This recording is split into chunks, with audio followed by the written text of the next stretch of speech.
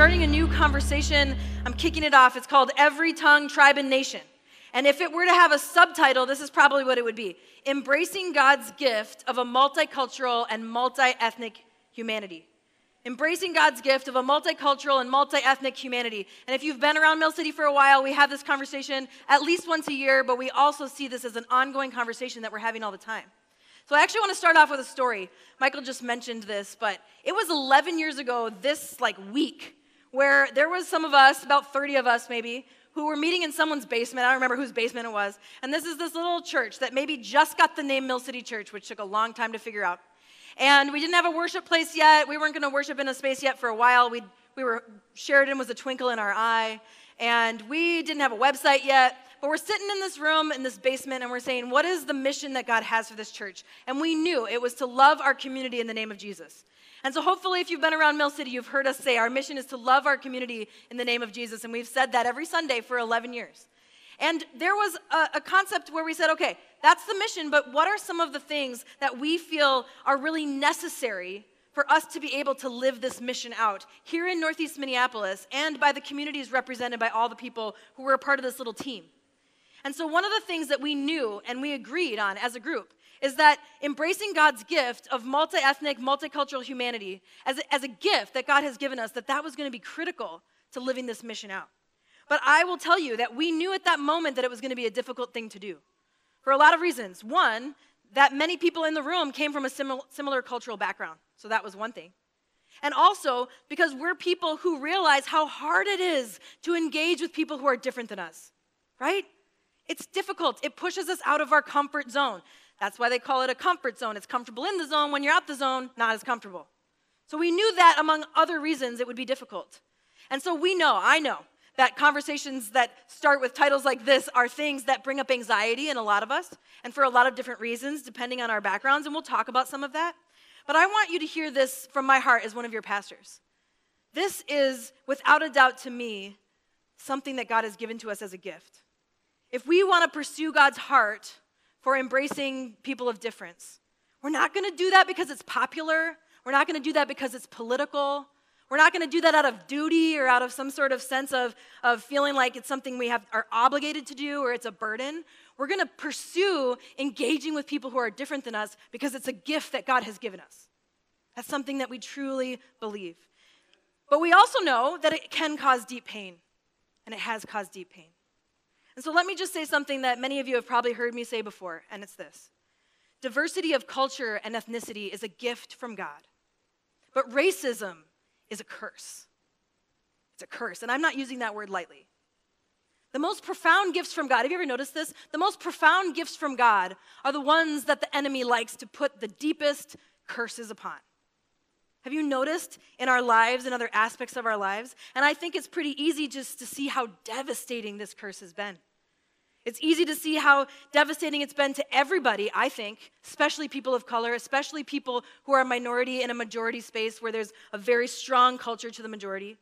Even this week, we're looking at the national local news cycle, and you see how deep this curse has affected so many people. It's so painful.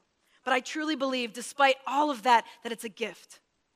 And I don't just believe that because of something that I woke up thinking in my life, but because of my experience and also because of God's word, which is what we're going to talk about today. And so right now, I think we need to say, okay, look, this is a gift. Now more than ever before, here in this soon-to-be frozen tundra, there's people from more cultures than there ever has been in the history of the frozen tundra of Minnesota. And so the opportunity to embrace this gift is in front of us in a more opportunistic way than it ever has been. And so I want to invite you all to say, listen, this is who we are as people who are going to choose to be learners in this area, not just for the next couple of weeks as we talk about this, but as our lifestyle. That we are people who are choosing cultural humility, cultural competence as a lifestyle because it's how we're able, even when it's hard, to embrace a gift that God's given us. So that's my invitation to you, that you would just say, listen, even though this is hard, that I want to believe that it's worth it. And I want to believe that we can step into that. And I know that that is a cost for some of you, especially people of color, to say, I want to step into that gift. But I want to invite us to do that and to try to do everything we can to be a place of brave space for each other where we can do that. And wherever we are, let's take that next step in that learning. So that's what we're going to talk about for these next few weeks. I want to pray together, and then we'll jump into just the initial kind of overview topic of starting this topic off today, all right? So let's pray. Father, Son, and Holy Spirit, we welcome you to this space. Thank you for inhabiting our worship. Holy Spirit, you say that you are inside with our worship, and we are so grateful for that. God, we pray that your Holy Spirit would remain here in this school, that it would make a difference this week as the kids come back to school at Sheridan, as the faculty and staff. God, that you would bless them in the name of Jesus, that you would be making wrong things right here at Sheridan School in the name of Jesus. And we ask, God, that you'd speak to each one of us this morning. It's in Jesus' name we pray. Amen. All right, back to my cheesy community time question. Anybody willing to shout out a TV show you've watched all the episodes of? Seinfeld. Anyone else with the Seinfeld? All right, who else? What else? Brady Bunch. They're doing like an HGTV thing about that right now. Did you see that? Gilligan's Island. Anyone else? X-Files? Gilligan's Island, X-Files, good. Lost. Will and Grace, what do you got? The West Wing. Yes. How many times have you watched all the episodes, brother? That's my actual brother. I think you've watched all the episodes. I think you've watched 5 or 6 times, somewhere in between there. Yeah, every episode that many times. I don't typically watch anything more than once. I like to just watch an episode once. But I have seen at least once, maybe twice, all the episode of the show Friends. Anybody with me on Friends? Okay, talk about a cultural phenomenon, right? Okay, all these TV shows, talk about a cultural phenomenon, right? The ways in which they express the culture here in North America, all the TV shows that you guys mentioned. And so when I think about the show Friends, I think about how it made a lot of us here in like kind of the mainstream North American culture feel like we could see ourselves in the story. Right? Some of us, it's these 6 friends. They're growing up in New York City, going from like their 20s to their 30s is kind of what's going on. So they're kind of coming into adulthood in this way. And so everybody watching this is like, I want to be a cool person that hangs out in New York City and becomes an adult. Like that makes you want to like join into the story. At least people who resonate with that and like see themselves in that story. And so some of you, maybe you know, Netflix is not going to have Friends after 2020. I'm sorry that I was the person to tell you that. Did you hear that gasp? I'm sorry. It's going to be somewhere else, but it won't be on Netflix. And so maybe others of you have started to rewatch some of the Friends episodes, and that's what I've been doing. And I felt really drawn this last week to do something really weird. I felt it was weird, and it was to go and watch the last episode of Friends. Okay? I was like, I got to watch the last episode of Friends. And when you go and watch the last episode of a TV show, if they've done a good job, and I think they did, they're like masterfully weaving the whole storyline of 10 years of show into this final episode. It's kind of this masterful way of bringing together all that storytelling. And if you hadn't watched the other episodes, you wouldn't understand the ending very well, would you? Right? Like you wouldn't understand why it's such an interesting thing that Joey buys a little duck and a little chick to give to Monica and Chandler as their housewarming gift. See, if you didn't watch the episodes, you wouldn't know. And if you hadn't watched the other episodes, you wouldn't know why it's such a big deal that Ross and Rachel end up together. And you wouldn't understand why it's the last thing that Ross should say after they profess their commitment to each other forever. It's the last thing that Ross should say, unless we're on a break. He should not have said that, right? See, now I know who's watched the other episodes because you would get that was funny, or you'd get that that's interesting because you had understood all the story leading up till then. So here's what I'm telling you all this for. The end of the story is most meaningful when you've experienced the fullness of the story leading up to it. The end of the story is most meaningful when you've experienced the fullness of the story leading up to that climactic ending, right? That grand ending, grand finale of a story. So we're not characters in Friends. They're not real people. They're not my actual friends. I'm just saying that to remind myself. But we are characters in a story, and probably of no surprise to you, this story that we sometimes call God's big story, the meta-narrative, or with our kids we call it the big God story, I think is one of the most profound, deep stories that has ever been told. And here we are as characters, supporting characters of this great story. It's God's story, so God's the main character. And I think when we think about this big story and we hear the phrase every tongue, tribe, and nation, maybe you've heard that before, maybe it's been something you heard about in talking about world missions or something, or maybe in a song, or maybe it's brand new to you. But something really important for you to understand today is that this phrase is at the end of the story. This phrase, every tongue, tribe, and nation, is at the end of the story. I'm going to read it for you in a minute. Here's what I want you to pay attention to today. If it's true that the end of the story is most meaningful when you've experienced the fullness of the story leading up to it, then what does it say to us when the end of the story, the last episode, the last act, includes something so profound as what I'm about to read? And so this is in Revelation 7 if you have a Bible, but I'm actually going to invite you to just close your eyes and imagine it if you want to. We'll have it up on the screen if you want to. But Revelation 7, it's a part of this book of Revelation. It's a vision given to one of Jesus' followers after Jesus has left the earth physically. And Jesus' follower John, is getting this vision of the end of the story.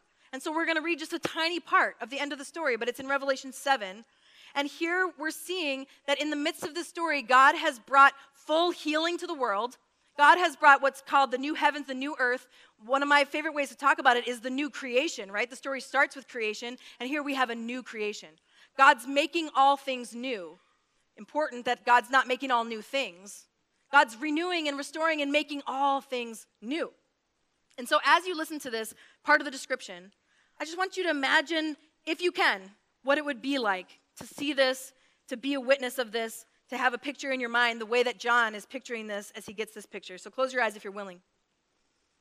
After this, I looked, and there before me was a great multitude that no one could count, from every nation, tribe, people, and language, standing before the throne and before the Lamb.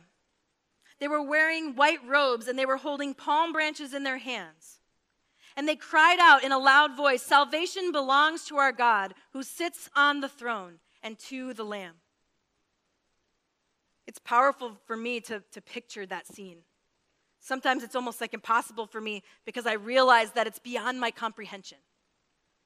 But this picture, right here in the end of the story, is central to the grand finale of the story.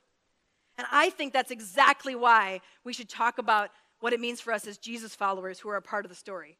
The grand finale should give us some thoughts about what is happening in the story today. So actually today, what I want to offer to you is a framework that theologian N.T. Wright talks about. Some of you might have heard of this before, but he calls it the 5-act story of God. The 5-act story of God. It's relatively simple, to the point where I want everybody in this room to be able to go and tell somebody later this afternoon what the 5 acts would be, okay? So sit up, brains on. I want you to be able to go and tell everybody exactly what I'm saying these 5 acts are, okay? Not too hard. Just like watching a TV show and getting to the last act of a play, the last end of the story, we see how it defines the story leading up to that moment. And I think this is exactly what N.T. Wright, this theologian, is talking about. So we'll put these 5 acts up on the screen. All right, here's what they are. Act 1, creation, which we see in the Bible mostly in Genesis 1 and 2. And then we see Act 2 is called the fall. According to N.T. Wright, he talks about that. It's probably Genesis 3 through 12. You could actually make a case that Genesis 8 is where the fall chapter act ends, and then we move into Act 3, Israel. Okay, we'll talk about that in a minute. And that story is the rest of the Old Testament. From the first few chapters of Genesis to the rest of the Old Testament is the story of God's people, the people of Israel. The rest of the Old Testament. And then we have Act 4, Jesus. This is seen in the Bible in the 4 Gospels. We see so clearly Jesus' life, death, resurrection in that part of the story. And then finally, we see Act 5, which N.T. Wright calls the church. Some people call it the ongoing story of restoration. There's different ways to talk about it. But I think it's helpful for us today to call it the church. And it goes from the book of Acts all the way to the book of Revelation, what we're talking about today. So I want to just give you a little brief explanation of each of those, because I really think you'd be able to turn around and explain what we're talking about. And what I want to do is actually take this thread, imagine a piece of thread, and it's threading this idea, this concept, this deep reality that God invites us into of what it means that humanity was created with this vast array of cultures and vast array of ethnicities. Imagine this thread throughout the whole story of God, because I think we see it. Starting right away in creation, what I think we see happen is that God notices right away that God's image, the image of God that's placed on humanity, can't even exist in only one human. You see the creation of Eve. That God's image bearing needs to happen in a multiplicity of humans. The humans are invited to intentionally and intimately walk with God, which is a huge deal if you think about it. The humans are given authority over creatures and creation. The humans are invited to have authority over the very earth itself. So notice this. God's inviting them into a really deep relationship, but is also giving them kind of an important responsibility, right? God, the God of the universe, is inviting them into deep relationship and deep, important responsibility. But guess what? By the time we get to chapter 3, that's not enough for the humans. And the humans are the ones who welcome in what we call the fall. It invites sin, or brokenness might be another word we could use. It invites that brokenness into the lives of the humans, but also into the life of the whole world and the whole ecosystem. And so we see that now all the things God created good is now permeated with brokenness. And I think if we have our eyes open on any given day, we see signs of that brokenness, don't we? Inside our own lives, in the lives of the people around us, in our earth, in the world, we see how this brokenness has permeated everything in some way. This brokenness is at the center of our ability to love other people the way that we want to. The brokenness is at the center of our ability to be able to engage in the things that we know we want to do. I would say this brokenness is at the center of every inch of the systemic injustice that we see or don't see in our world. This brokenness is at the center of that. It's at the center of our implicit and explicit bias towards people who are different than us. It all comes back to Genesis 3. And we're living in that in certain ways because we haven't seen the end of the story come to full reality. But then we move to Act 3, Israel. Very brief explanation of Israel. If someone were to ask you, why were these people of Israel? Well, God decides to choose a group of people to begin his restoration project right away. He's like, we're barely into the Bible, and God's already restoring things. That's who God is. And God says, okay, I'm going to take this one group of people, but this group of people that I'm going to choose is going to be for the sake of everyone. It's super clear that this is what God's inviting this small, at this time, it's a small group of people, a small nation, to move into a spot where they're going to be a blessing to all the nations. God tells Israel this so many times. You see it in Genesis 12, again in Genesis 18, again in Genesis 22. You are to be a blessing to all nations. But of course, that brokenness thing is still in there. And because of that, this causes these people to forget that this is their purpose, that they are, yes, one nation for all other nations. That's what God was hoping to be able to do. Notice this theme where God is saying, okay, I'm going to be seemingly exclusive, but it's always for the purpose of greater invitation, for greater inclusivity. I'm going to start small so we can go to the whole world. And this was God's invitation for these people. Act 4. See, we're going real fast. Act 4, we get to Jesus. This is some part of the story that a lot of people would say they feel the most familiar with, if you're familiar with the story. People would often call this like the crescendo of the story, or the climactic moment of the story. Jesus, God becoming a human, life, death, resurrection, that this is this climactic moment. But you see this guy, Jesus, is from the same ethnic family as the people of Israel. But here's something you might not notice if you were to just read through the story really quickly. The people of that time, the people of Israel, they would have looked at Jesus' lineage, they would have looked at his family tree and been like, this guy doesn't quite fit what we're looking for if God is going to be elevating Israel to being the most important. But that wasn't what God was doing, is it? And so God becomes a human with a family that's got a family history that's not exactly the way, more than not exactly the way that people would want the Savior of the world to come. And this is who Jesus is. And Jesus says there is a new covenant, a new promise in my blood that now says everyone can be a part of this family. The new covenant is not just with one group of people, not one nation, but with the whole world, anyone who wants to be a part of my family. That's why when we say the phrase in Christ, we're saying we're choosing to be in the family of Jesus. That's a choice that people can make. And notice this again. Jesus invites just a few disciples, right? Just a few people. Probably we talk about the 12, and then there was this group of women that were there too. So like 20 people, that by the time he's leaving the earth, there's maybe 500 of them, it says. That's not that many people. Jesus, again, is starting with what seems exclusive for the sake of the greatest inclusivity, the greatest invitation of all. That's what Jesus is stepping towards. And so then we see Act 5, the church. Jesus physically leaves the earth, but says, hey, I'm going to physically leave, but I'm going to send to you a counselor or the Holy Spirit to come to be with you.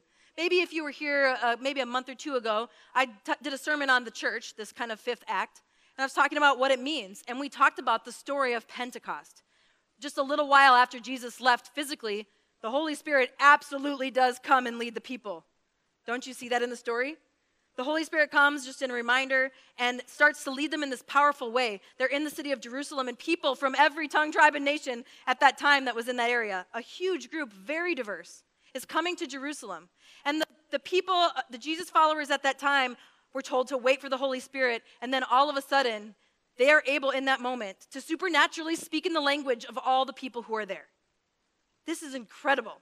Talk about a counselor or a guide to literally give you the language to speak to other people. And I see this story as the tipping point of this blessing to the whole world reality that we see in the story.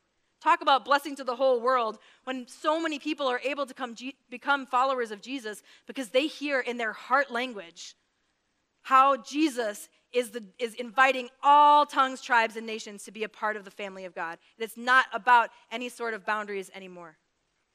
I see this as a tipping point. And so a few weeks ago when I was talking about the church, I said, in the New Testament, the word church that we read is actually literally translated the gathered ones or gathered people.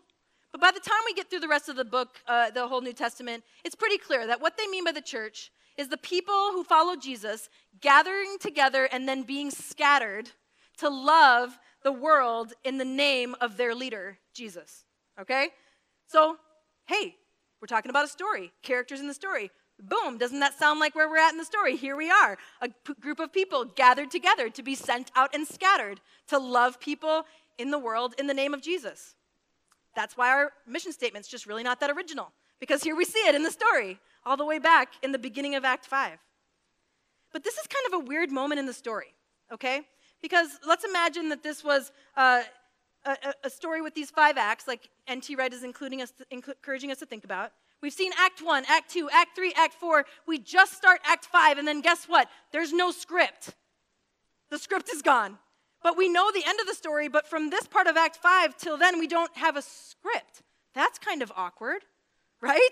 If you were actors, that'd be kind of awkward. It's kind of like watching the last episode of Friends, but not having season 8, 9, and 10. You'd be very confused because you wouldn't have that context. So remember this, God is the main character, we're the supporting characters, and now here we are in Act 5, I like to call it the messy middle of Act 5, and we don't have a script, which is what makes it so messy. And then we have the question that I think any actors would ask, which is, so what do we do now? We don't have a script, what do we do now? And this is the exact question that N.T. Wright is posing. And he says, think about it like it's a Shakespearean play. And the actors in the Shakespearean play, they have Act 1, 2, 3, and 4, and then they get to Act 5 and they have no script. What would they do? They would have to improvise, wouldn't they? And so N.T. Wright calls this an invitation to improvise. And so this is let me put this quote up from N.T. Wright, and then I'll explain it. So for those of you who like to read like what this British dude has to say, here it is, okay? So this is what he says. We must act in the appropriate manner for this moment in the story. This will be in direct continuity with the previous acts, right? 1, 2, 3, 4. So we're not free to jump suddenly into some other narrative or a different play altogether. But such continuity also implies discontinuity, a moment where genuinely new things can and do happen. We must be ferociously, I love it, ferociously, I would never say ferociously. We must be ferociously loyal to what's gone before and cheerfully open to what must come next. All the actors are free to improvise their own fresh scenes, but no actor is free to improvise scenes from another play or one with a different ending. So look at that for a minute. Is that some of you that you're like, I get that right away? If you didn't, let's break it down 5 things, okay? 5 rules of improv is kind of what he's breaking down here. So put those 5 things up there for me. So basically he's saying, listen, if you got to the part of the story and you have to improvise, what would you do? Well, you have to know that the history of the story got. So we really need to understand where the story came from. Then you have to remember, you can't switch stories. You can't just jump into another story. That would be totally bizarre for an actor to do. Then 3, you can't break character. An actor needs to stay in character. It'd be super weird, right? If they all of a sudden just broke their character, that would make everybody know they don't have a script, right? And then number 4, the story continues in innovative and new ways. So it's not that they just repeat the story over and over that they have in the past, but they say, okay, now where do we go from here? But here's the most important part here then. The story is always pointing toward or anticipating the conclusion. If the actors know the conclusion, then the story is always pointing towards or anticipating the conclusion. And so here's what's so important. Has anybody been to improv show before? Who's into improv? Okay, if you go and see improv, it can seem kind of like people are just doing whatever they want, right? But they're definitely not. They're following these rules. So for example, if you haven't been, imagine that there's a group of actors and they're all standing together and the scene is they're in Minnesota and it just went from 80 degrees to 50 degrees in 24 hours, all right?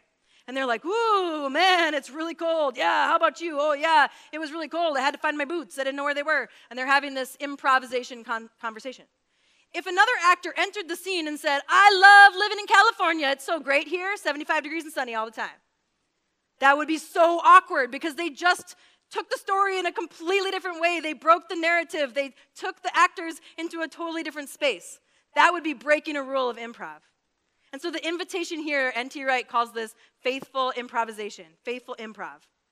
How we are people who faithfully improvise in this part of the story, in the middle of the story that we find ourselves. And so here we are with these guidelines to say, okay, if we know the end of the story is about this beautiful display of every tongue, tribe, and nation, this beautiful display of multicultural, multi-ethnic, multilingual people coming together, singing in one voice but multiple languages. That's why our brains explode when we think about the picture. If that's where the story's going, then how do we follow this? How are we people who say, okay, we have to follow where the story's going, where it's come from? The story of God has what we sometimes call a redemptive trajectory, where God, time after time, is saying, I know that you're dividing over these things, but throughout the story, I'm bringing people together in unity without taking away the beauty of the ethnicity and the language and the culture, because together these things are majestic to God. And so this redemptive trajectory is where the stories come from. So we got to jump onto that redemptive trajectory and keep moving towards redemption.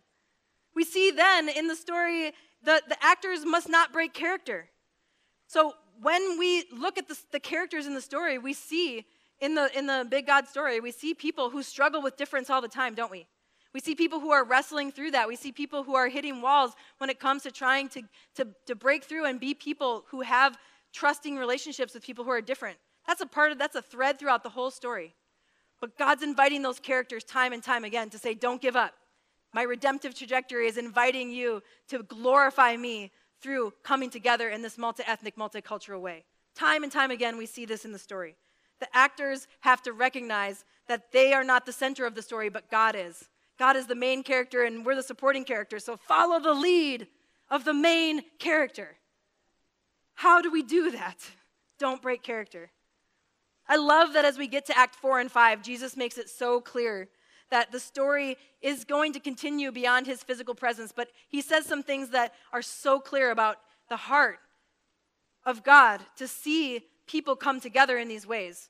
One example, when Jesus says, love God and love neighbor as yourself, what does he do? He tells a story. We call it the Good Samaritan. Why do we call it that? Because the story is about a person who's a Samaritan. And here's Jesus taking ethnic strife and conflict and making that center of the story between Samaritans and Jews. Jesus is saying, this is at the center of what it looks like to be characters in my story who are joining in to the author's story and saying, this story looks different than the stories that are being told around you. The story continues in innovative and new ways. It doesn't get stuck waiting for a conclusion. I think that brings up a question for us. What are some ways we can innovate to move towards this amazing conclusion that we see? How can we practice this picture that we see in Revelation 7? And then we see the story's always pointing towards and anticipating the conclusion. The story is always pointing towards and anticipating the conclusion. I'm going to invite the band to come up. Let me read this part one more time from Revelation 7. After this I looked, and there before me was a great multitude that no one could count, from every nation, tribe, people, and language, standing before the throne and before the Lamb. They were wearing white robes, and they were holding palm branches in their hands, and they cried out in a loud voice, "Salvation belongs to our God, who sits on the throne, and to the Lamb." And I think it might be tempting for some of us to go, okay, so I guess it sounds like I need to find some people to sing with in different languages at the same time. No, that would be a pretty big reduction of what this beautiful picture means, and we're going to talk about that throughout these next few weeks. But this is a great question for us. We'll put it on the screen. How are we pointing towards and anticipating the conclusion of the story? This beautiful symbol of the conclusion of the story. One humanity, many cultures. One voice, many languages.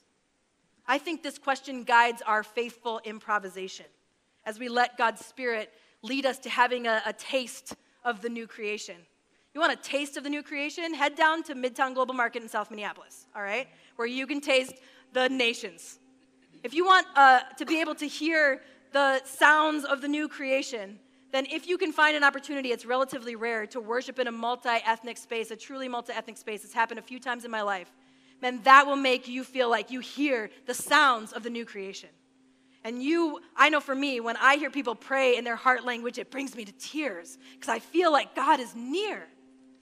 And if you want to be able to see a picture of the new creation, a little glimpse right here as we look forward to the end of the story, man, those relationships of difference as we press in and get the honor of hearing each other's stories, to see the stories that people have come from, to be willing to sit in the joy and the pain of those stories, to be people who see with our eyes the art and the history of those cultures. That is a little taste of the future new creation. And that's our invitation, to point towards that, to be people who embrace this gift of a multicultural, multi-ethnic reality as we move towards the grand finale. Because we remember, the end of the story is most meaningful when you've experienced the fullness of the story leading up to it. And someday when we get to that part of the story, the end of Act 5, guess what we're going to find out? As we stand there with Jesus and all these people, every tongue, tribe, and nation, it's actually Act 1, because it's the beginning of a new story. That's our invitation today. Let's pray. Father, Son, and Holy Spirit, we desperately need you to guide us in this area of our lives. Forgive us when we are not humble. Forgive us when we think we can do this kind of work on our own. Forgive us when we think we can embrace this gift without you, when we know the hold that brokenness has on it. God, we pray that you would break the chains in the name of Jesus. God, that you would break the curses in the name of Jesus, that you would set us free, and Holy Spirit, that you would lead us and guide us. We're here to worship you together today. May you be glorified, honored, and praised, just as we see those who sing and honor you are praising your name at the end of the story. It's in Jesus' name we pray. Amen.